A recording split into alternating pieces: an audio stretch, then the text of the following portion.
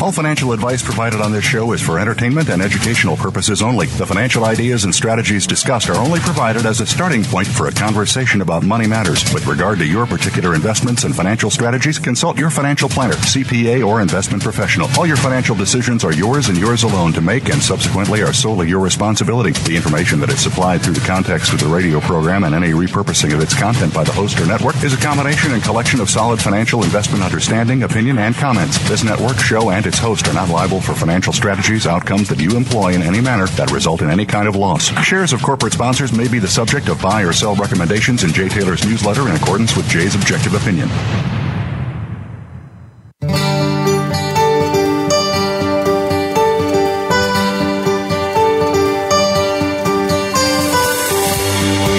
Welcome to Turning Hard Times into Good Times with your host, Jay Taylor. This hour will help investors fix issues and achieve personal gain. Now, here's your host, Jay Taylor.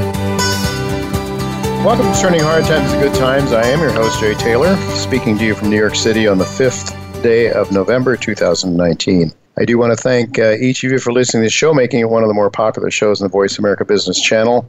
And I also want to encourage you to continue your comments and whatever you have to say about this show. If you'd like to share them with us, send it along to questionsfortaylor@gmail.com. Questionsfortaylor@gmail.com. I also want to thank our sponsors for making this show economically viable. And I want to welcome two new sponsors this week, Gatling Explorations, Inc. and TriStar Gold Resources. Gatling Explorations is in the process of expanding a nearly 1 million ounce deposit in Ontario with Dale Ginn as the lead geologist. It is my firm belief the prospects for a high-margin, multi-million ounce gold deposit is very much within the realm of possibility. And that's why I've added Gatling to my newsletter and have purchased shares of the stock for my own account as well. Gatling's CEO is expected to be on this show to talk more about his company's prospects on the November 26th show. And then there's TriStar Gold. It's developing an advanced stage gold project in Pará State, Brazil, where it has 2 million ounces of high-grade gold in an open pit situation. A recent economic study of that company's gold project calculated a 5% discounted net present value at $1,250 gold of $264 million. Well, that compares to the company's current market cap of $25 million. So TriStar seems to me to be very undervalued, which is why I've added coverage on that stock as well to my newsletter, Jay Taylor's Gold, Energy, and Tech Stocks. And next Tuesday, Nick Appleyard, the CEO of TriStar, will be with me to tell you more about TriStar's prospects in Brazil as they move forward. By the way, both TriStar and Gatling will be joining me at the Metals Investor Forum in Vancouver on November 15th and 16th. And I would just like to suggest that if you're in the Vancouver area on those days, you can attend. It's free of charge, and you get a free breakfast and a lunch and cocktails at the end of the two-day sessions. Simply go to Jay Taylor Media, Jay Taylor Media, Jay Taylor Media. Click on the banner and enter your name and email, and you will be assured of a position and a seat at the conference. Let me also not forget the three other existing sponsors on this show, namely Great Bear, Novo Resources, and Irving Resources. In fact, Irving Resources put out some very positive drill results this morning from its gold exploration project in Japan. The stock has responded with a gain of around 20% today on this news, so I'm really excited to tell you that Dr. Quinton Henning will be with me right after the first commercial break to help us understand the significance of the high-grade gold results announced by Irving this morning. And I would suggest investors should also keep their eyes on Novo Resources, another Quinton Henning company. While the stock is down a bit today, I believe there may be some very significant news for Novo, given the fact that Dr. Henning has requested to come on this show to talk about Novo on November 19th. He's going to apparently believes he'll have some news and some information by that time. He usually tries to schedule his appearances on this show to coincide with news events, and I believe that he probably thinks he's got something significant coming your way, so you might want to make sure you listen to Dr. Henning on November 19th. Should also perhaps comment on the weakness of Great Bear's share price. From what I can discern, it is largely related to the sale of flow-through shares by Canadian investors. there may be something like 2 million flow-through shares that are coming onto the market now, which is quite a bit for this small-cap company.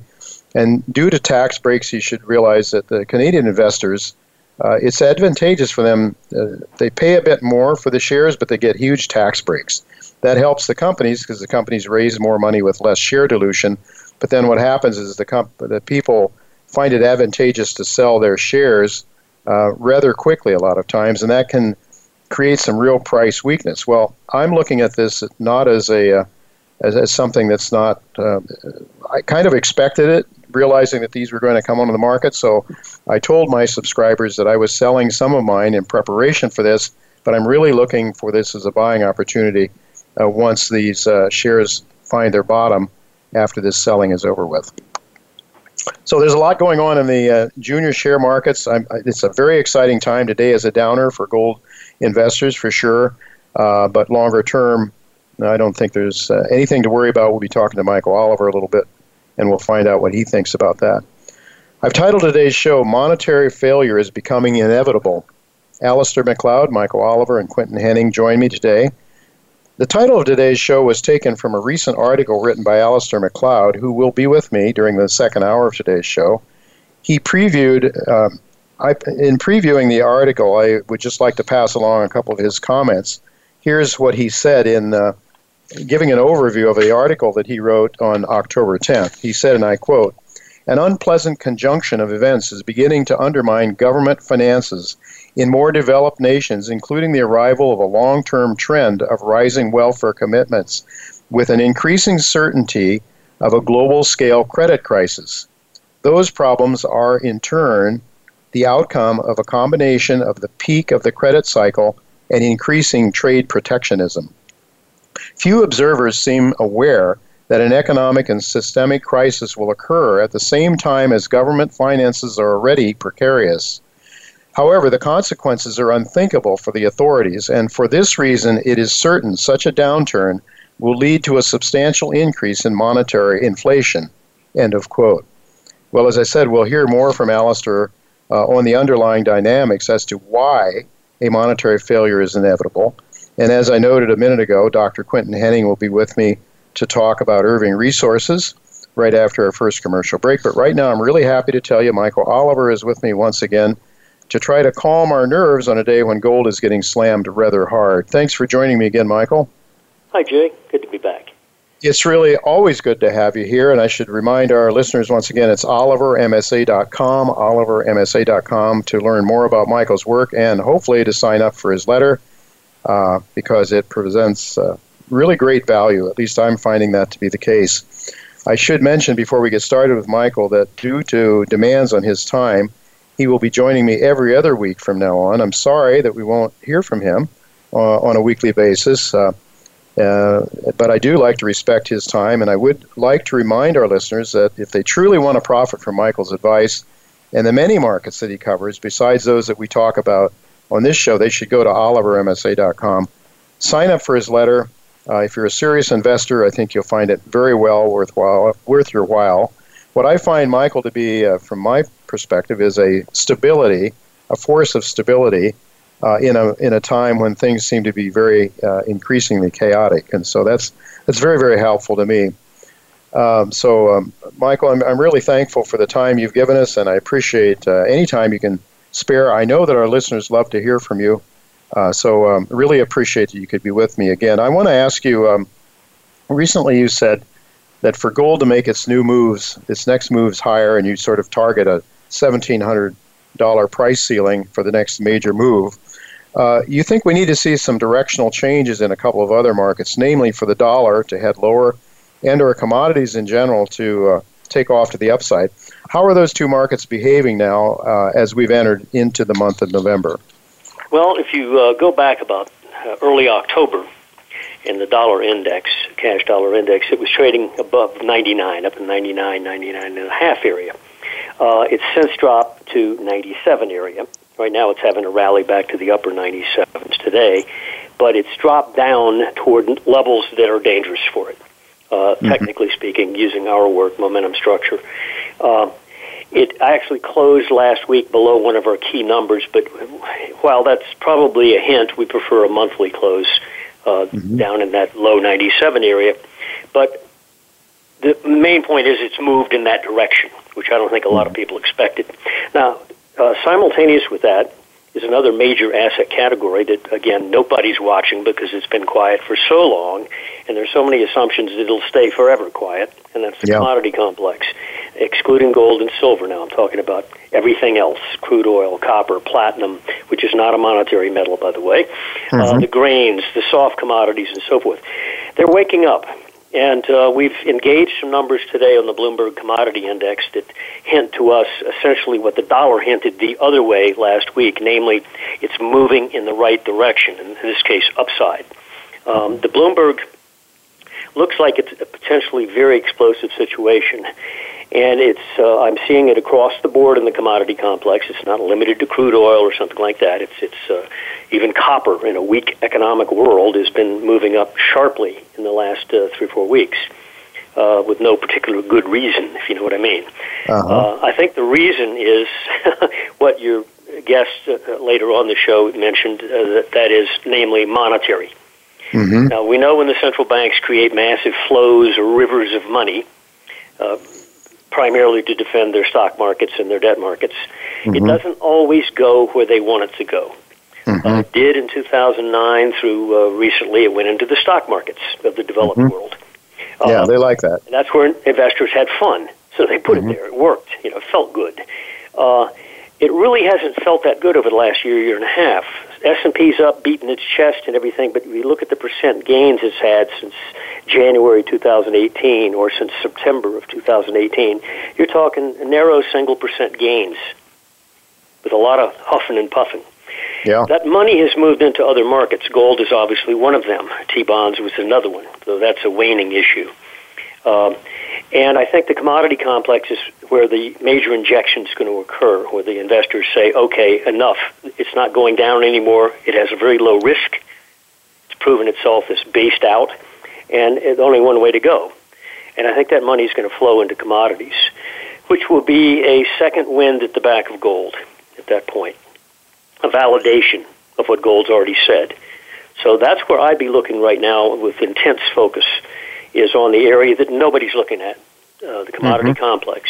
Because if that comes undone on the upside, and I think it could surge 30% rapidly once it clears some breakout levels, that's going to upset all kinds of market assumptions, stock market assumptions, debt market assumptions, and so forth. And it'll be a nice ambush.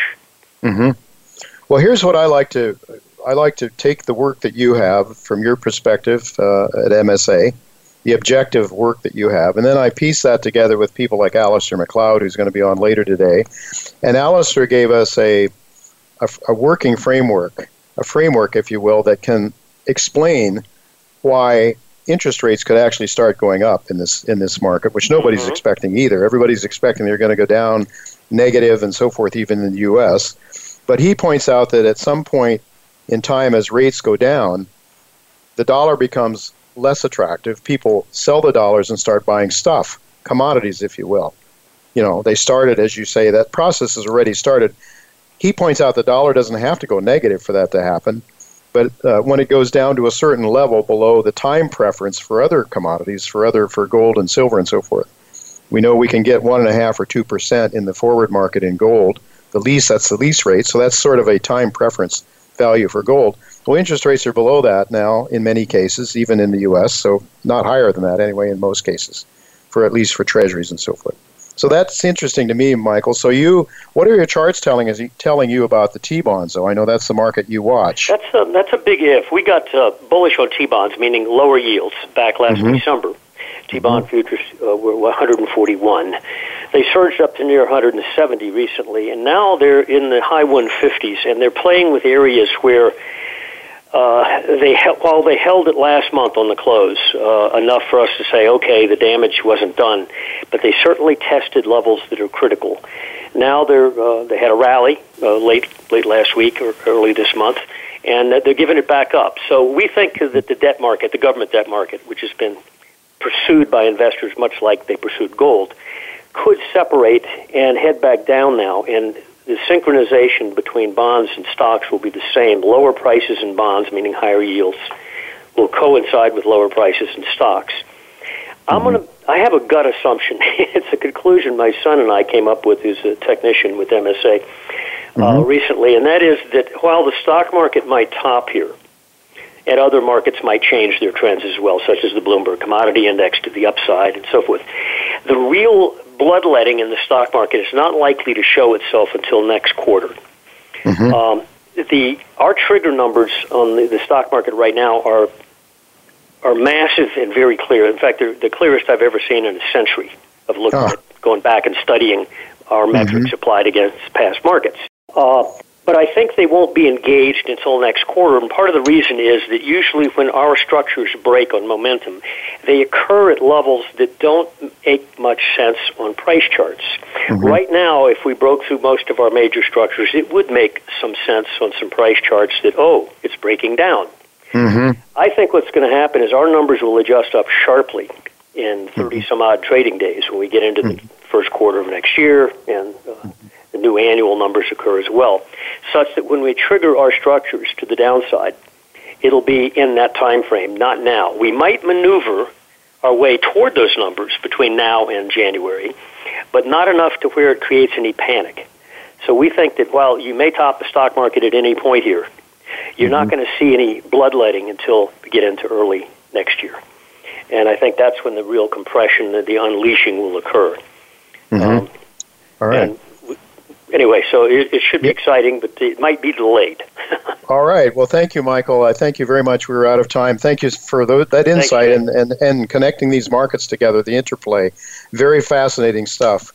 Thank you so much for being with us, and we'll look to talk to you in a couple of weeks from now. Thank you.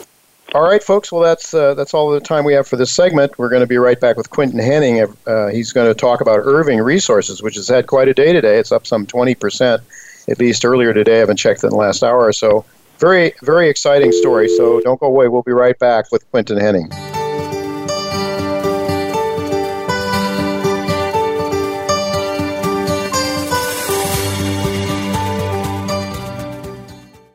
Novo Resources Corp. trades on the OTCQX under the symbol NSRPF and on the TSX Venture Exchange under the symbol NVO. Its flagship assets are located in the Pilbara region of Western Australia. Novo has recently partnered with Sumitomo Corporation of Japan to evaluate, advance, and develop the company's Australian gold projects. With over $40 million in cash and $60 million committed from Sumitomo, Novo is well on its way to establishing itself as one of the top junior explorers and developers in Australia. When it comes to business, you'll find the experts here. Voice America Business Network.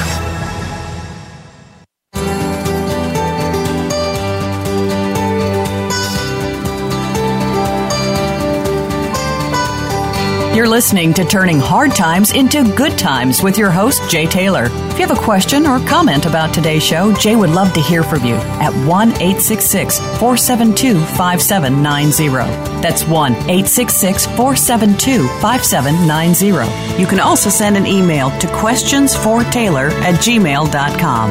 That's questions, the number 4, Taylor@gmail.com. Now, back to our program.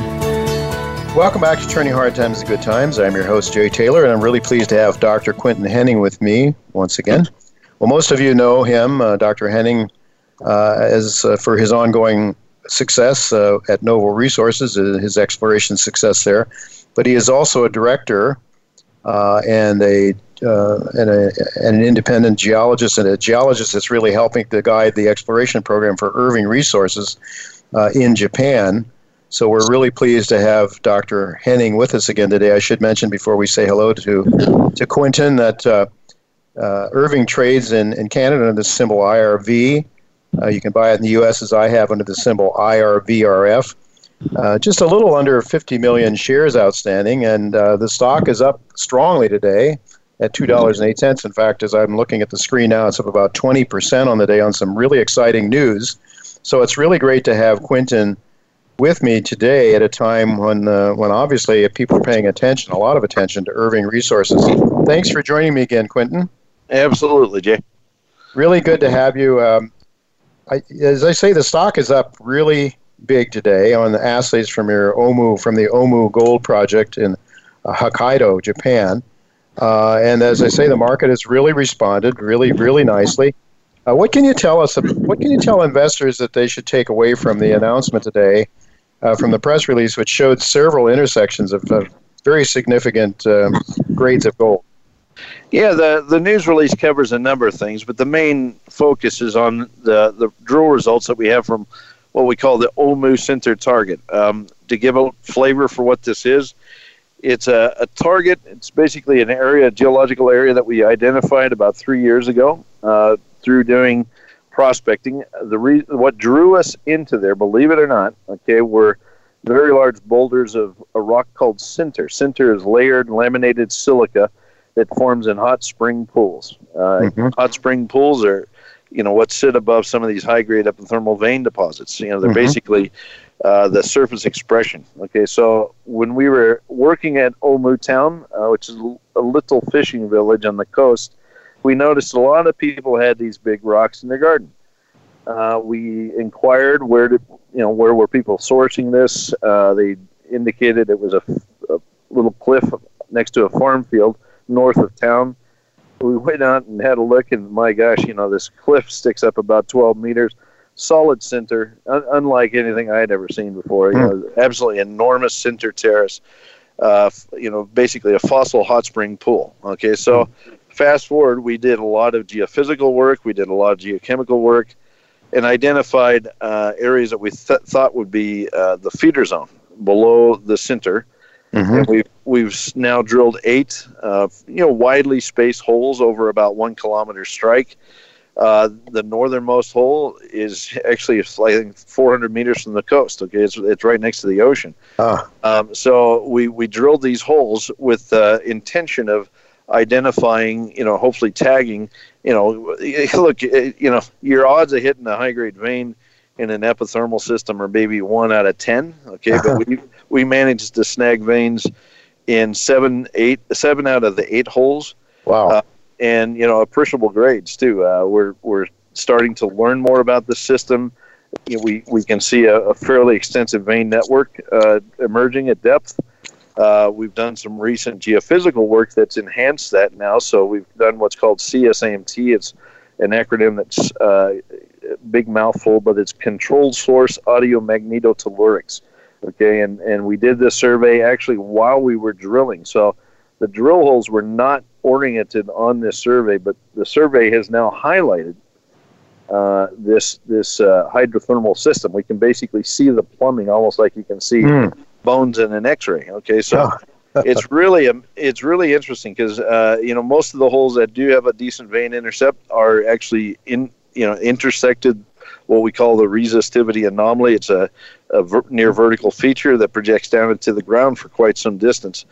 And, what we think is going on is that we are still in the near surface environment. Basically we're kind of at the top of the system, but, there's at least some indication. Holes 1, 4, and 5, which there's a cross-section in the news release, show that there's a vein that projects straight down into the ground. We've already tagged it over 300 vertical meters, and it's heading straight down to the prospective boiling horizon, where we think the thing could go, become much higher grade. So, a very exciting story. We're going to have to do some deep drilling. We'll start that after the first of the year. We moved what we call PQ diameter drill pipes and equipment over. That will allow us to drill deeper holes and give that deeper, potentially high grade target a fair test.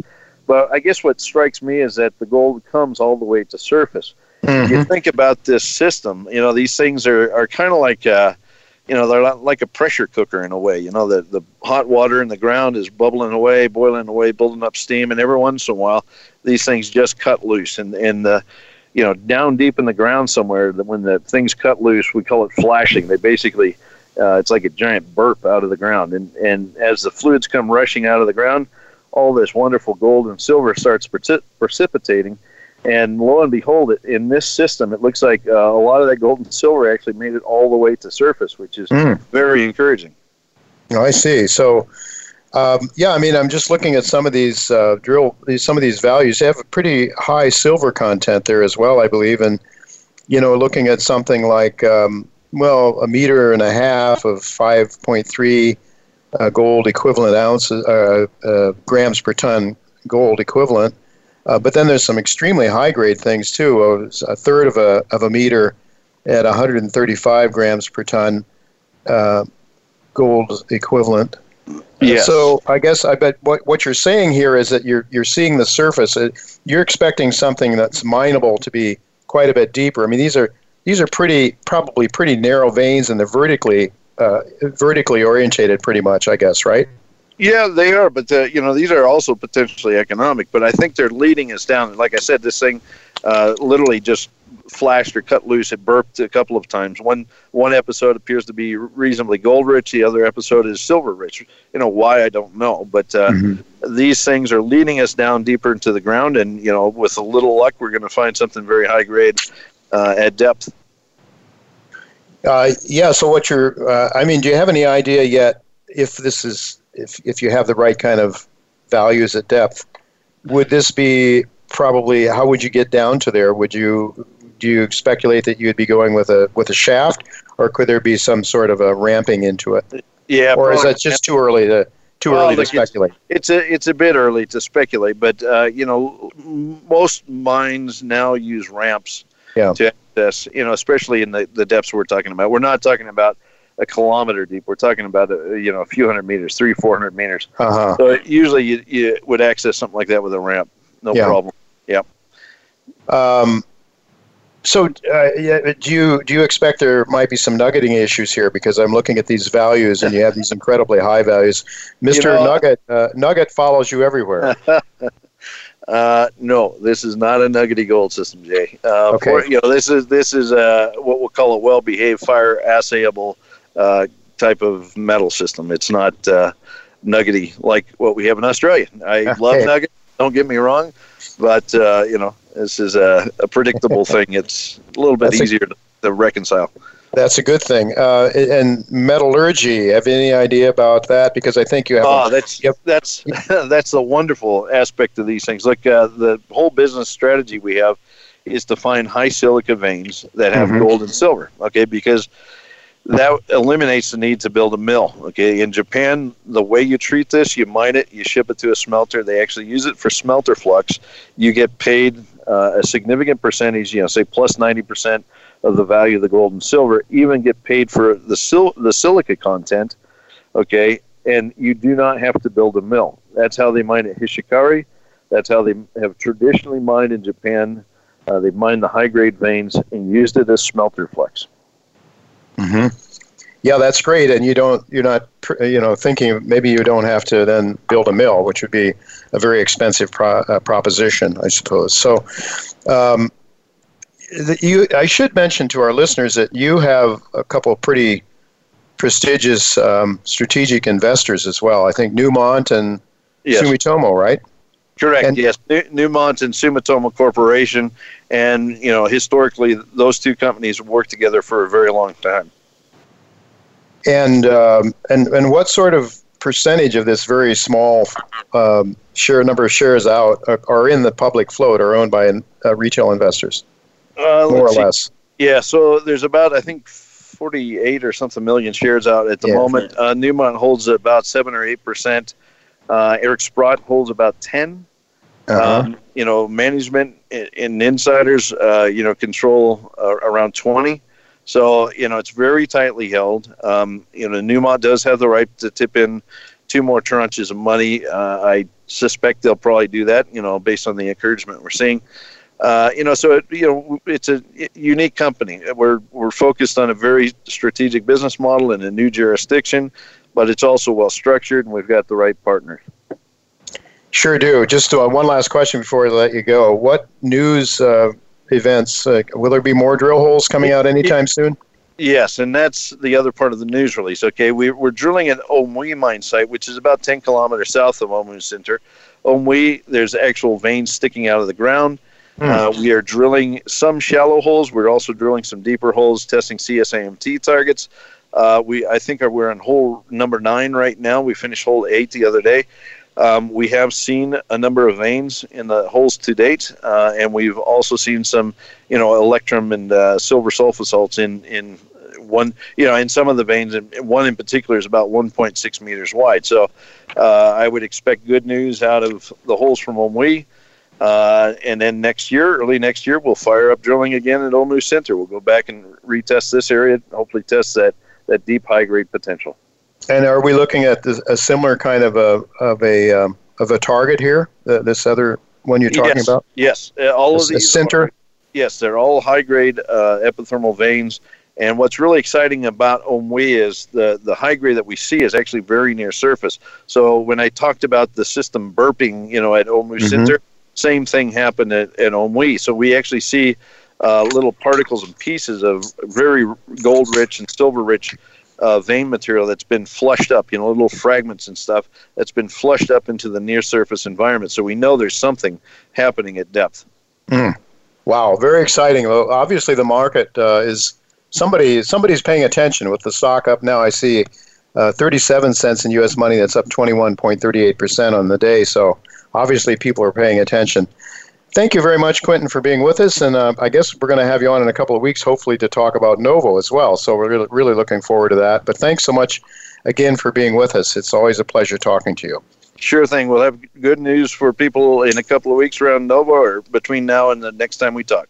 Excellent. Can't wait. Okay, thank you very much. Well, folks, we do have to go to commercial break, but don't go away because Alistair McLeod will be with us. Some very important things to talk about. And Alistair always helps us understand not that something is going to happen, but why he believes it will happen. So I hope you'll stick around and listen to what Alistair McLeod has right after the break. Don't go away.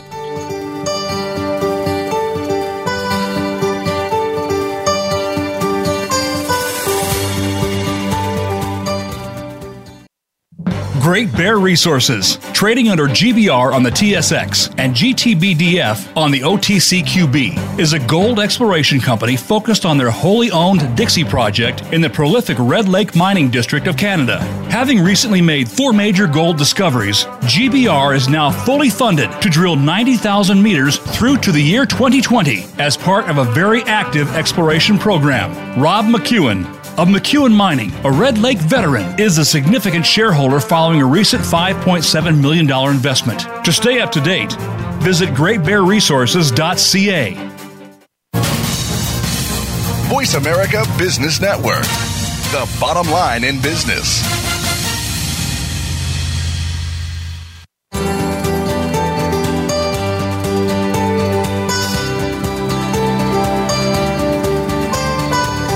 You're listening to Turning Hard Times into Good Times with your host, Jay Taylor. If you have a question or comment about today's show, Jay would love to hear from you at 1-866-472-5790. That's 1-866-472-5790. You can also send an email to questionsfortaylor@gmail.com. That's questions, the number 4, Taylor@gmail.com. Now, back to our program. Welcome back to Turning Hard Times to Good Times. I'm your host, Jay Taylor, and I'm really happy to have with me once again one of our more regular guests, Alistair McLeod. And so most of you know him as an ex-stockbroker, an ex-banker, and as an economist. He writes for Gold Money. He is a senior fellow there and head of research at Gold Money. And he writes a brilliant weekly commentary that I think is a must-read if you really care to know or to try to understand the reasons why markets are likely headed in the direction they are. Not just, you can say some people are satisfied enough to know which direction the markets are going and they don't want to know anything more. But those of us who really try to understand and want try to figure out if someone is full of baloney or not, want to know the reasons for it and understand it. And Alistair walks you through, I think, deeply into the reasons why things are happening and not just the fact that they are happening. So that's why I'm always so pleased to have him with us. Thanks for joining me again, Alistair. That's very much my pleasure, Jay. It's always good to have you. And I want to talk to you today about an article you wrote on October 10th. This is primarily what I want to focus on, if we can. Monetary failure is becoming inevitable. And I'd like to just read the first couple of paragraphs of the introduction because I think that really lays the groundwork, the framework for the article itself. and I quote, an unpleasant conjunction of events is beginning to undermine government finances in the more developed nations, including the arrival of a long-term trend of rising welfare commitments with an increasing certainty of a global-scale credit crisis. Those problems are, in turn, the outcome of a combination of the peak of the credit cycle and increasing trade protectionism. Few observers seem aware that an economic and systemic crisis will occur at the same time as government finances are already precarious. However, the consequences are unthinkable for the authorities, and for this reason, it is certain such a downturn will lead to a substantial increase in monetary inflation. End of quote. Well, you started out your October 10th article stating that, as I just read, an unpleasant conjunction of events is beginning to undermine government finances in more developed nations. Perhaps you could just talk a little bit about what those events are. Yes, certainly, Jay. I'm sure your listeners have heard me bang on about the credit cycle and all the rest of it. Mm-hmm. I mean, that is coming to fruition. But there is another aspect of government finances which hasn't been hitting the headlines recently, and that is the increasing cost of government welfare. And you may remember back in 2012 that an economist called Lawrence Kotlikoff estimated the net present value of U.S. government welfare liabilities to be in the order of $220 trillion. Yeah. He was admittedly the highest forecast, if you like, of that. I mean, but there were others saying it's going to be 100 trillion or 80 trillion or whatever. The key to this is to understand that these welfare commitments are now beginning to hit government finances, not just in America, but particularly in Europe and also in the UK. Now, the UK government has actually, for the last, I suppose, 15 years or so, started to try and address this by raising the age at which pension entitlement kicks in. This is for the state pension. Mm-hmm.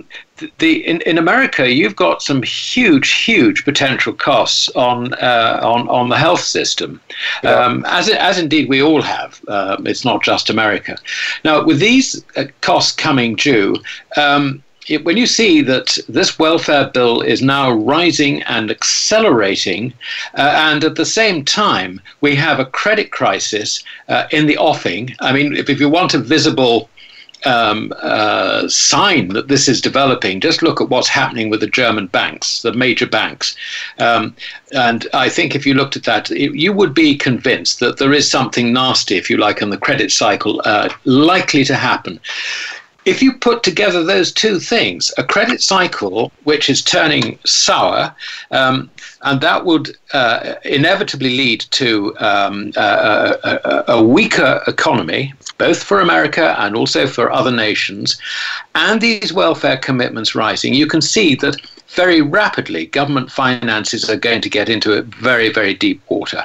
And that was really the thrust of the article. It was the conjunction of these two things coming together like two icebergs, sort of about to crash into each other. And, we're probably sitting in a boat sort of watching one coming from one side, another iceberg coming from another side, and guess who's going to get crushed? Can we row out of the way quick enough? The icebergs have a way of surviving. Well, yeah, exactly.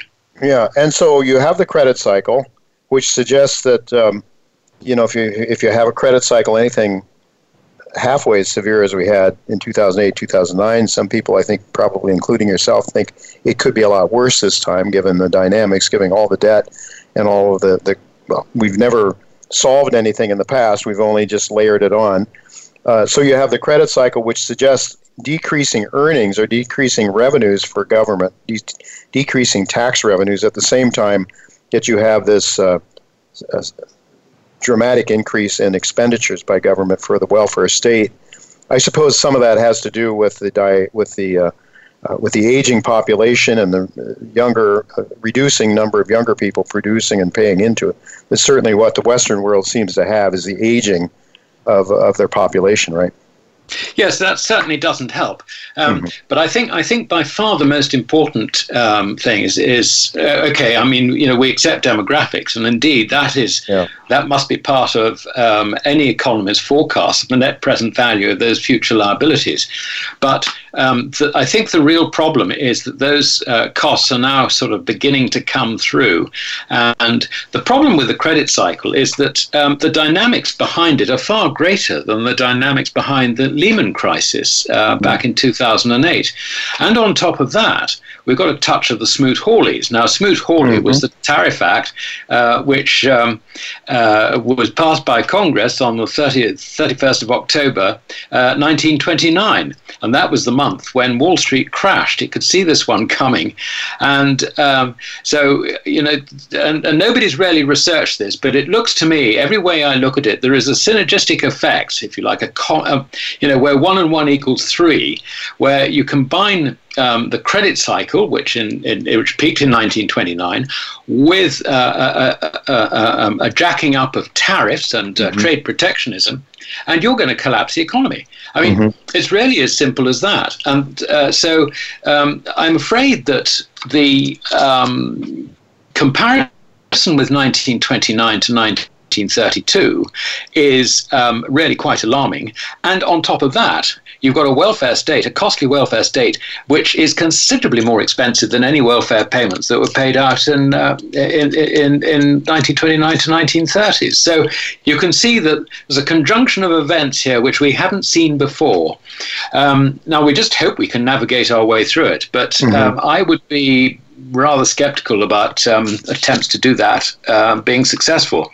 I mean, the first thing that is likely to happen is that a bank will get into trouble. Now, the reason I focus on Germany is really twofold. Firstly, we know that the major banks, and particularly Deutsche Bank and Commerzbank, you just got to look at their share price, and they've got problems. We also know that the German economy is tipping rapidly into recession because their major customer is China, and China is not buying autos anymore. So the German economy is tipping into recession. Now, we do know, therefore, that these banks are going to have an increase in non-performing loans. They're going to have, sort of other problems related with their commercial lending, and and this is. After or on top of all the problems that Deutsche Bank and Commerzbank have had, which has driven their share prices down to 1/10 of their highs. So you can see that it's quite a nasty situation there, and if confidence starts being eroded in the banking sector in the Eurozone, it's not just the German banks. I mean, there are quite a few others. Now, having said that, I don't actually think that Deutsche Bank will just go bust and all depositors will sort of face getting nothing. What I do see is it will be rescued, it will be nationalized, or it'll be supported by the German government or something. But this is a rolling situation. And in another article, I compared it with the Credit-Anstalt crisis in 1932, I think it was. Now that was Credit-Anstalt had been put together out of a number of bust banks or failing banks, and eventually it failed as well. So if you look at the Deutsche Bank example, Deutsche Bank and Commerzbank, perhaps they may be sort of merged into a super bank with a certain amount of government money chucked in it, but then it'll fail again. This is the problem. And in 1932 we had Credit-Anstalt in Austria, which is a relatively small country in Europe. This time Germany is a far more serious matter. So in the sense that there is room for dropping the ball through this credit crisis, I think we should be really quite wary of having money in banks, if you like, in the more general sense. Yeah, for sure. People don't realize that they're really unsecured creditors to the banks, and it's not really their money once they put it there. That's correct, yes. Yeah, I think the article that you're referring to is your September 27th article, and people can go there at goldmoney.com and read it. The Ghost of Failed Banks Returns. I think that's the article you're referring to. Do you recently there's been some unrest in the repo market, in the U.S. Treasury repo market. Do You think those are perhaps some tremors of what you're talking about? Yes, I do. I've got a little anecdote. We had a bank in this country called Northern Rock, and I think it was in December 2007. I happened to be sitting in the offices of one of the large money brokers in London, and I was suddenly told by the dealers that the interbank market had seized up. Oh. And nobody really knew why. And I sort of thought, well, to me, this was actually a very serious thing because as a follower of Austrian economics, understanding banks, understanding banking cycles and all the rest of it, when you get the liquidity in the market, in the wholesale money market, effectively disappearing, this is a very serious issue. 2 months later, yes, it was 2 months later, it was in February 2008, Northern Rock appealed to the government to be rescued. And it had to be taken over by the government.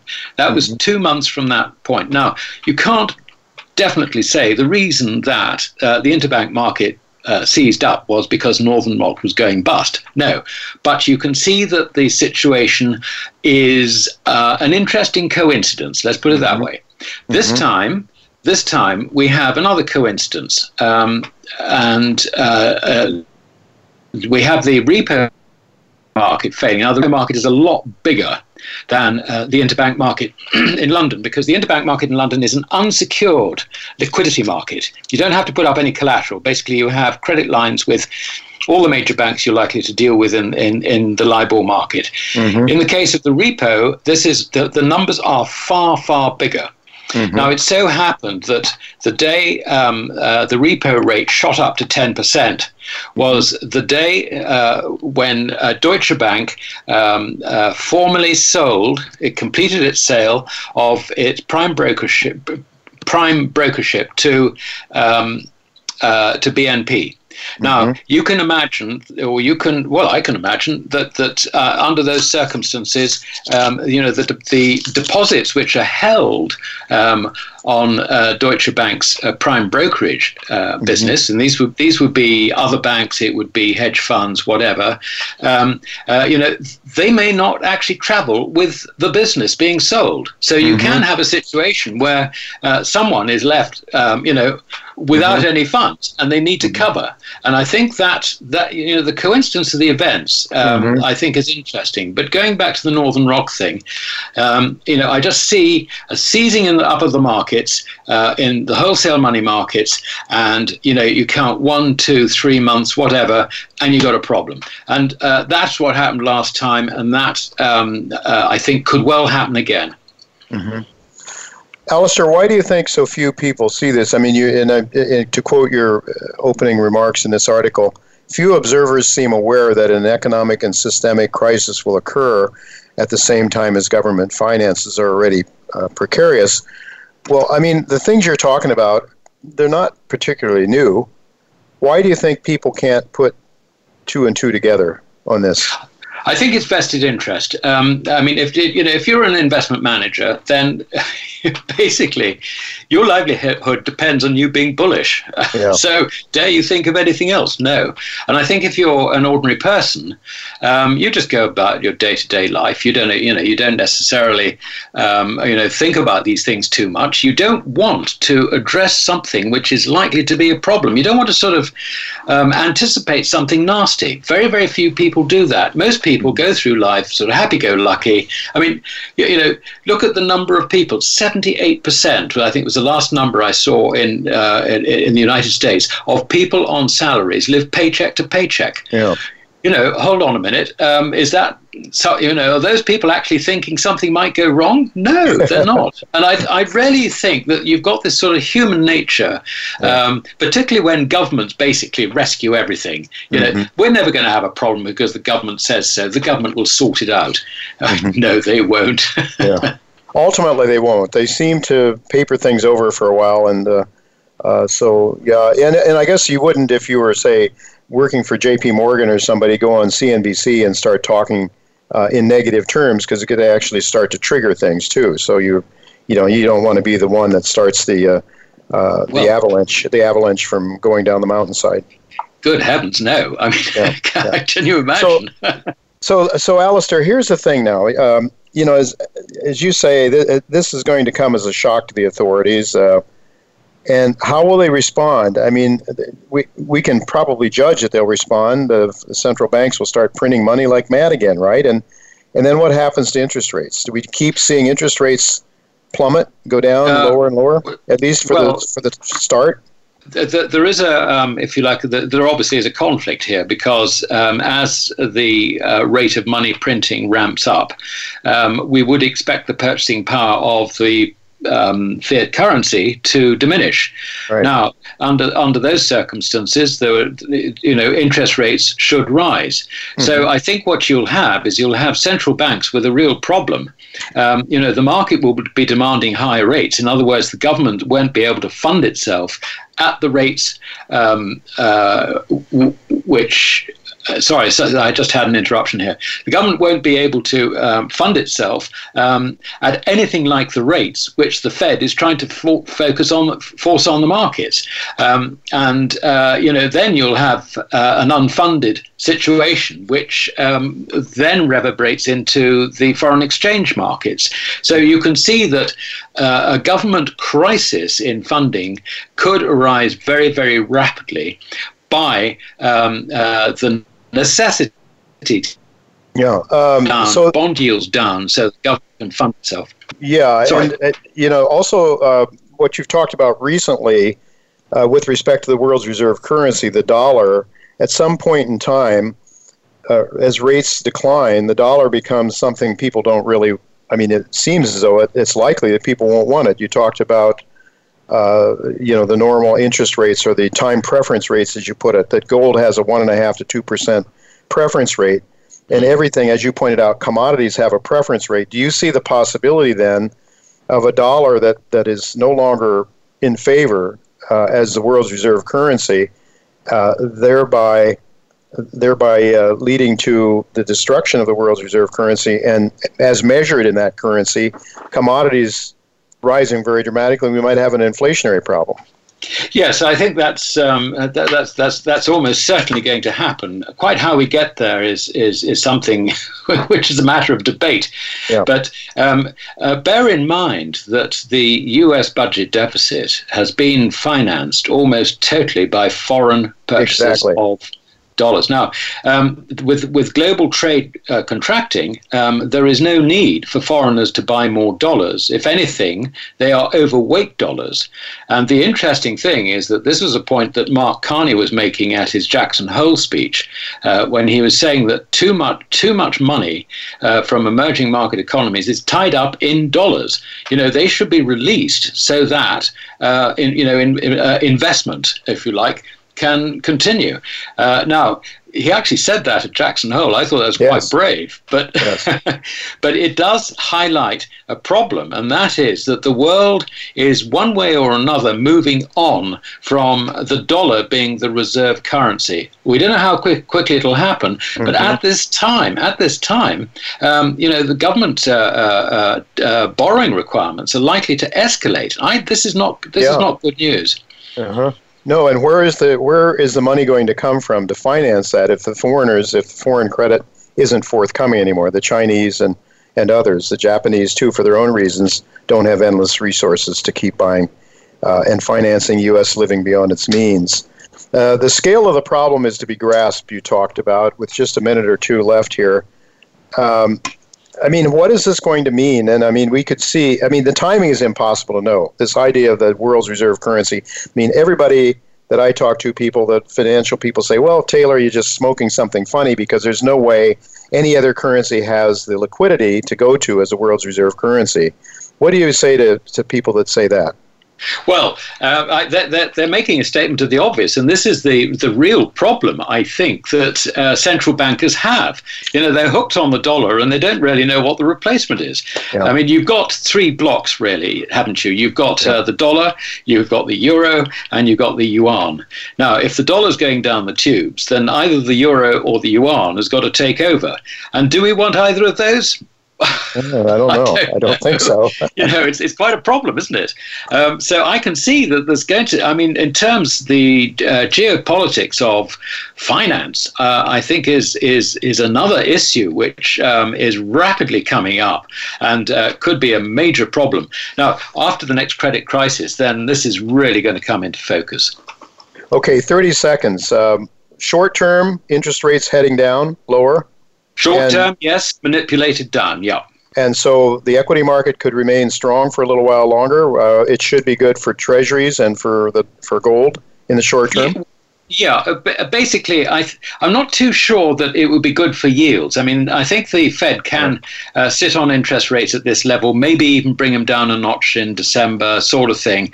But I think that markets have really discounted this game, I think, quite a long way now. And I think from here, if we get more evidence that the economy is tanking, then I think that will probably start driving equities. All right. We'll have to leave it go at that. Thank you so much, Alistair, for being with us. Always a pleasure having you. Always interesting, stimulating discussion when you're with us. So I thank you very much and look forward to doing it again sometime very soon. So thank you very much again. Thank you, Jay. All righty, folks. So that is all we have for this week, all the time we have. And next week, my guest will be Nick Appleyard of TriStar. John Rubino will be with me, and my friend Eric Coffin as well. And so until next Tuesday, goodbye and God's blessings to you.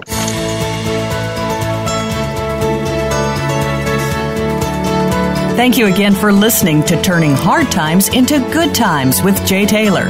Please join us again next Tuesday at noon Pacific Time, 3 p.m. Eastern Time on the Voice America Business Channel.